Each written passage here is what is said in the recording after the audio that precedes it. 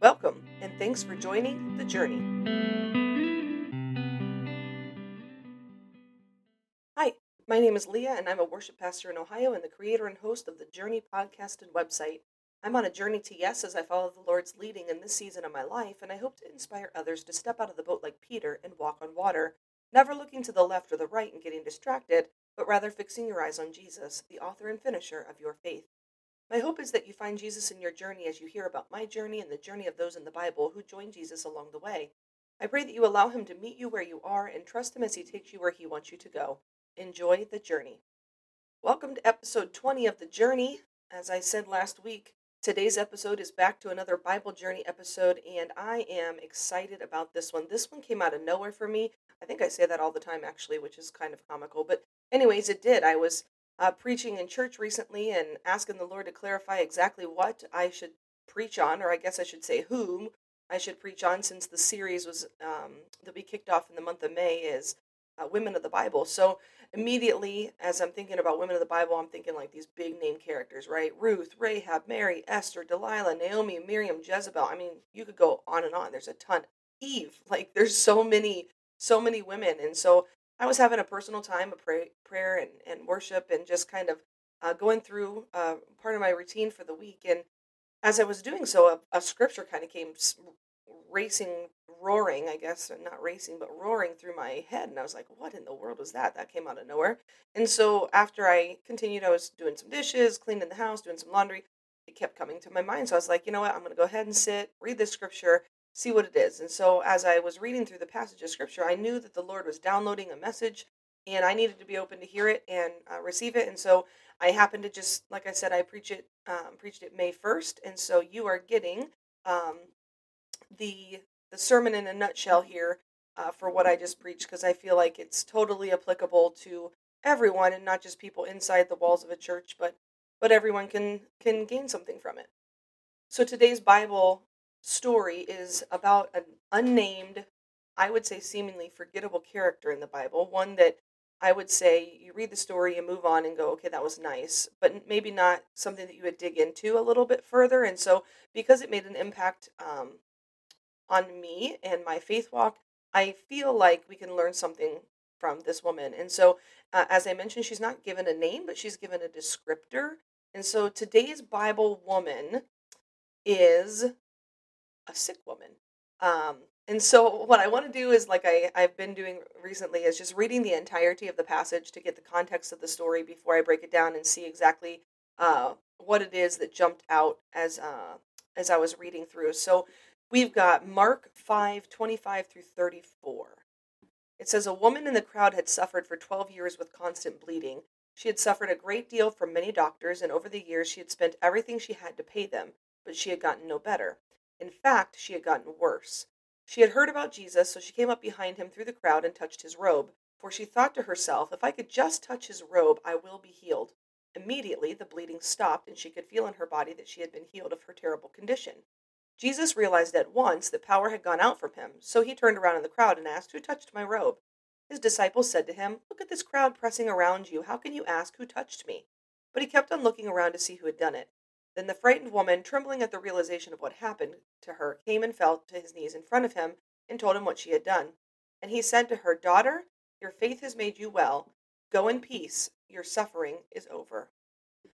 So I want to pause for just a minute and talk about some details to help us understand the significance of this woman and her condition. So it says in verse 25 that she had a constant bleeding condition for 12 years. And so this disorder not only impacted her physically for 12 years, but it also impacted her socially.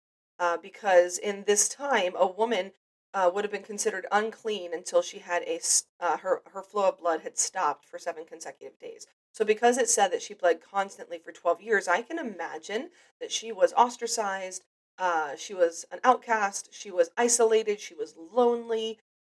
Because in that time, if there was like a leper, for example, someone who had a skin condition who was unclean, and they would enter into this community, they would shout, unclean, unclean, and people would get out their, so to speak, COVID-19 6-foot pole and say, like, clear the space. We're not getting anywhere near you. So this idea of unclean didn't just impact someone like her, but also others who would be considered socially unclean at the time. So I can imagine, again, I brought up COVID-19, so I might as well just say it. Like March 2020, the world shuts down. We're all in our homes, right? And in the beginning, we're like, hey, this is a little nice change of pace. But eventually, we started to get a little weary of isolation and being alone and not having, uh, being able to just go see whoever we want whenever we want. Or so that's what we thought was the scenario, right? Not going to go into that any further, but you get what I'm saying. The point was we were in isolation as well. We want to call it quarantine. They had that same experience back in the Bible. And um, so I can imagine that her physical condition, being a woman, understanding this physical condition of bleeding for 12 straight years would be a physical, just draining physical experience. But then socially, she's impacted. And then also, I would guess, again, that she's got a huge mental and emotional impact as well. So I would say she's probably at her lowest of lows at this point. She's desperate. The Bible says she went from doctor to doctor and spent everything she had in order to get better. But then it said she didn't. Not only did she not get better, she got worse. So she's ill. She's hurting, she's lonely, she's desperate, and at this point, she's also poor because she literally has spent everything she had on doctors. So she is in a desperate, desperate situation. And so I want to talk about desperation for just a second because I can imagine that, um, like this woman, we've all probably been in some kind of desperate situation. So I'm going to share a little story when I was thinking about just desperation one time that just jumped out at my head. I've got a lot of them, but this one particular came to me pretty quickly, and it was I we took with a group of friends, and we took our boys to a local theater here in town, rather large theater, and we were watching a movie, and I can remember at the end of the movie, and my boys were probably like 5 and 3 at this time. I can remember at the end of the movie, we were all gathering in the lobby, and I realized that my youngest son, Quinn, was no longer with us. And so immediately, as most moms probably had a sick feeling in their gut, start being overcome with dread, panic, fret, right?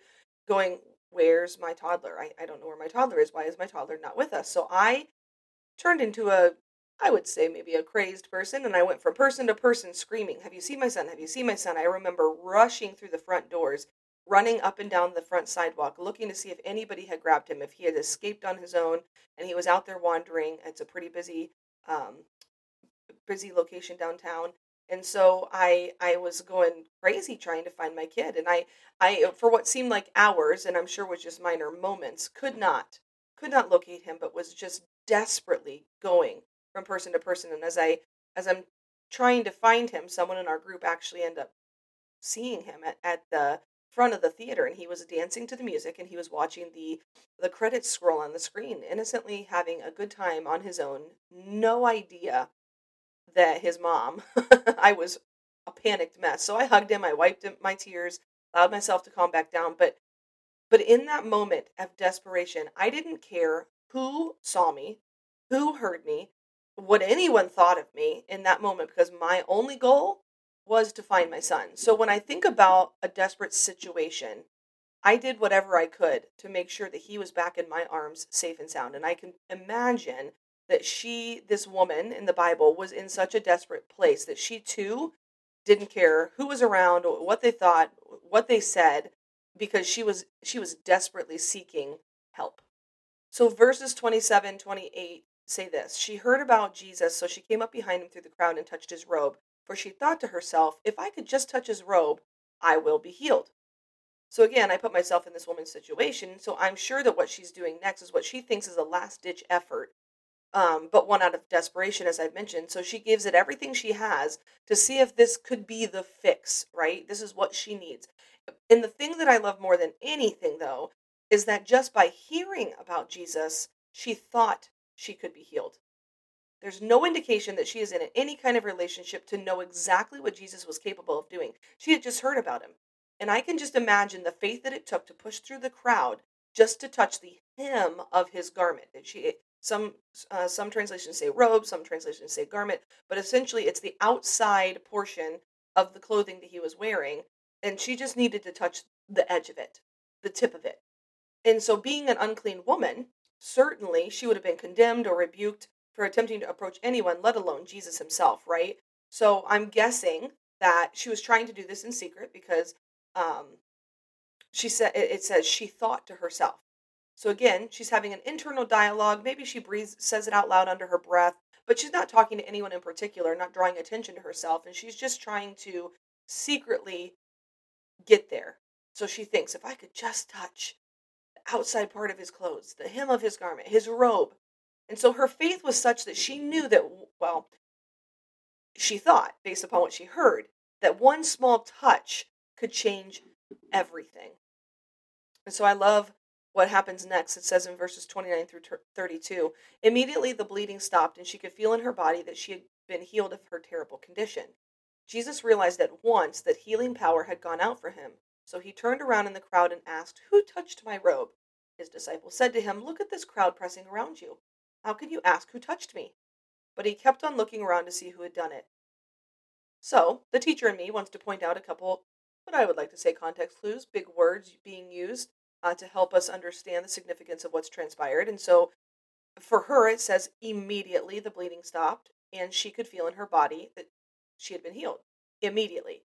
And then it says, Jesus realized at once that healing power had gone out from him. So, both Jesus and the woman knew in an instant that change had taken place, change in her body, and power went out from Jesus. So the woman experienced an immediate healing. Jesus experienced an at once release of his power. And I can imagine that, given the description earlier where it says the disciples said, "Look at this crowd pressing around you. How can you ask who touched me?" That Jesus was being touched by a lot of people. Yet something was different about this touch, because it says at once, in an instant, when the woman touched him, he knew he had been touched. I believe it was a different kind of touch. I believe that Jesus knew exactly who had touched him. So then it leaves me wondering, why are you asking who touched my robe? Right? Did he want to bring it to everyone's attention so that he could be like, "Hey, look what happened"? I would suggest, based upon what I know about Jesus, because he's a humble man, and because in the beginning of his ministry, he often said to people, "Please, just go and be healed in peace, and don't say anything," until his public ministry, when starting with the woman at the well, when he says, "Hey, go tell everybody the Messiah is here." So I'm guessing, no, he's not trying to draw attention to himself. And what you don't know, maybe you do, is that right before this incident happens in the scripture, Jesus is actually heading to a man named Jairus' home. And Jairus' daughter is in the process of dying. And so he's on a mission. He's heading somewhere to heal, or this girl. And so I don't think he, had it, he wasn't there to just do like a ministry moment where he was, "Hey, anybody who's sick, come on up. We're going to have healing service," and that kind of thing. I think that the final verses in this passage, it's not about him or bringing attention to him, but everything to do with this woman and bringing some attention to something specific that the crowd themselves needed. Verse 33 and 34 say, "Then the frightened woman, trembling at the realization of what had happened to her, came and fell to her knees in front of him and told him what she had done. And he said to her, 'Daughter, your faith has made you well. Go in peace. Your suffering is over.'" That was the verse that went roaring through my head when I was praying. And it really, I felt like Jesus was actually speaking to me that very thing. "Daughter, your faith has made you well. Go in peace. Your suffering is over." And it became personal for me. And so I wanted to go back and read the whole story to get this context, because something I want to point out is that in the beginning of these verses, what do we know this woman as? She's known as the sick woman, or the woman with the issue of blood. And then we read on, and it says after her healing, it describes her as the frightened woman. So she's sick, she's frightened, we have no name, just the word to describe her. But she goes from sick to frightened. And why did Jesus call her out instead of just allowing her to be healed? Because both of them knew it. They could have just moved on with the crowd. Jesus could have gone to Jairus' house and accomplished what he was set out to do in the first place. So why? I would say he did it for many reasons, but one was to confirm what the woman already knew, that she was healed. I think he personally wanted to let her know that he saw her and that he also wanted to confirm you have been healed. And not only that, but I love the personalization, the touch at the end, and he calls her daughter. He doesn't say, "Hey, sick woman," "Hey, frightened woman," or he doesn't say, "Hey, just hey, woman." He looks at her and he says, "Daughter." He personalized his interaction with her and established that it wasn't just the touch that healed her, but it was her faith. He calls her daughter, and then he says, "Your faith has made you well." And remember, she came because of something that she had heard. And she thought to herself, "If I could only." What amazing, amazing faith. She had the faith that just a touch of Jesus' clothing would be all that she needed. And so I also would like to say that in this moment, I believe that not only was she physically healed of her ailment, this condition, her bleeding condition, but I would suggest that she was also mentally and emotionally healed. And I would say that because he sends her off in peace. He says, "Go in peace." And so, as I mentioned earlier, I can imagine this torment, this daily torment, mentally and emotionally, as she had to live with this condition that continued to get worse in isolation because she was unclean. And so, because Jesus is who he is, he doesn't just do the bare minimum. Oh, she has a bleeding condition, boom, done. He goes above and beyond because he is a God of more than enough. Not just enough, but more than enough. So he heals her physically, and then he says, "Go in peace." And I'm guessing it's like peace of heart, peace of mind. Your body is now in peace. But I also believe that she was restored socially in this moment. So why bring attention to it? Well, think of the crowd. She didn't go announcing herself unclean as she's approaching Jesus. She came in secret, trying to seek this person whom she'd heard about, right? And so I can imagine after being an outcast for 12 years and suddenly she knows that she's healed and so she's going to start saying, "Hey, I'm healed. I'm clean now. I can come back into society." I can imagine there would be some skepticism, right? I mean, nobody's skeptical these days, are they? Yeah, right. So I can imagine in this scenario, we've got this community of people. People are probably going, "Uh-huh, yeah, sure you're clean. Sure you can come back after 12 years. Yeah, right." So I'm thinking Jesus wants to make sure everyone around knows she's been healed and it's come out of his mouth. And so he confirms it out loud for everyone to hear. "Daughter, your faith has made you well. Go in peace. Your suffering is over." Not only for her benefit, but for theirs as well. And to use her example of faith. Something else that I can imagine is that because of the press of the crowd and the bumping up against Jesus, right? That when this woman's miracle was revealed, I can imagine that maybe there were other people in the crowd who needed a healing touch as well, but might say something like, "Well, I bumped into Jesus, I touched him, yet I was not healed." And so the significance here in pointing her out to the crowd was that she didn't just bump into Jesus. It wasn't like she was in the crowd and people were shoving and pushing and she just brushed up against him, right? No, she went there with the sole purpose of reaching out to touch him. And I think that's the lesson for today. Because you can go to church week after week, go through your day, every second, and you can have moments where you quote unquote bump into Jesus. Because that's what the crowd was doing. They knew who he was. They had heard about him too. But they were pushing him, they were bumping into him, they were crowding around him. But the difference between that and this woman is that she made a purposeful effort to push her way through the crowd just for a chance to touch the hem of his robe. Just the tassel at the end. And so my questions for today are many. And I've got some specific examples that I feel like the Lord laid on my heart to bring out for people to consider. And I'm sure I'm not going to speak to all of it, but maybe it resonates with you in some area. So, my question is, when was the last time you were so desperate for a touch from Jesus that you pushed your way through a crowd to get to him? When was the last time you were so desperate that you didn't care who was around you, who heard you, who saw you, but you just knew that you needed a moment with Jesus? And what will it take for you to get to the place where in faith you can too reach out and touch him? I would like to believe that it's not going to take someone 12 years to be fed up with their situation, to be so desperate. But to be honest with you, I do think that sometimes we got to get to a place of desperation where we cry out and we go, God, I cannot do this on my own. I cannot live another day without you.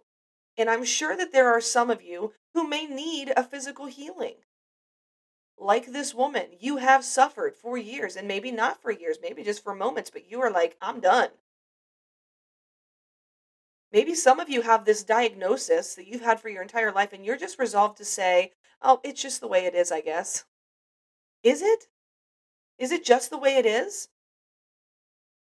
Maybe you need a desperate faith like this woman to know that you can simply reach out and touch and be healed in an instant. Maybe you need a healing relationally. I don't know. Maybe it's a husband, wife, parents, kids, friendship, coworker. Maybe it's an ex-spouse that you need to just release and resolve. I don't know. But Jesus is in the restoration business. I do know that. She was healed physically, mentally, emotionally, I would suggest also spiritually as a boost in her faith, but also socially. She was restored back to community. He wants to heal relationships. Maybe you need healed from anxiety, fear, worry, dread, panic. Those moments where you are in desperation, but you are full of panic. You've been living each day worrying about tomorrow. Well, I want to tell you, in the Bible it says, don't worry about tomorrow. Tomorrow has enough worries of its own. It can worry for itself.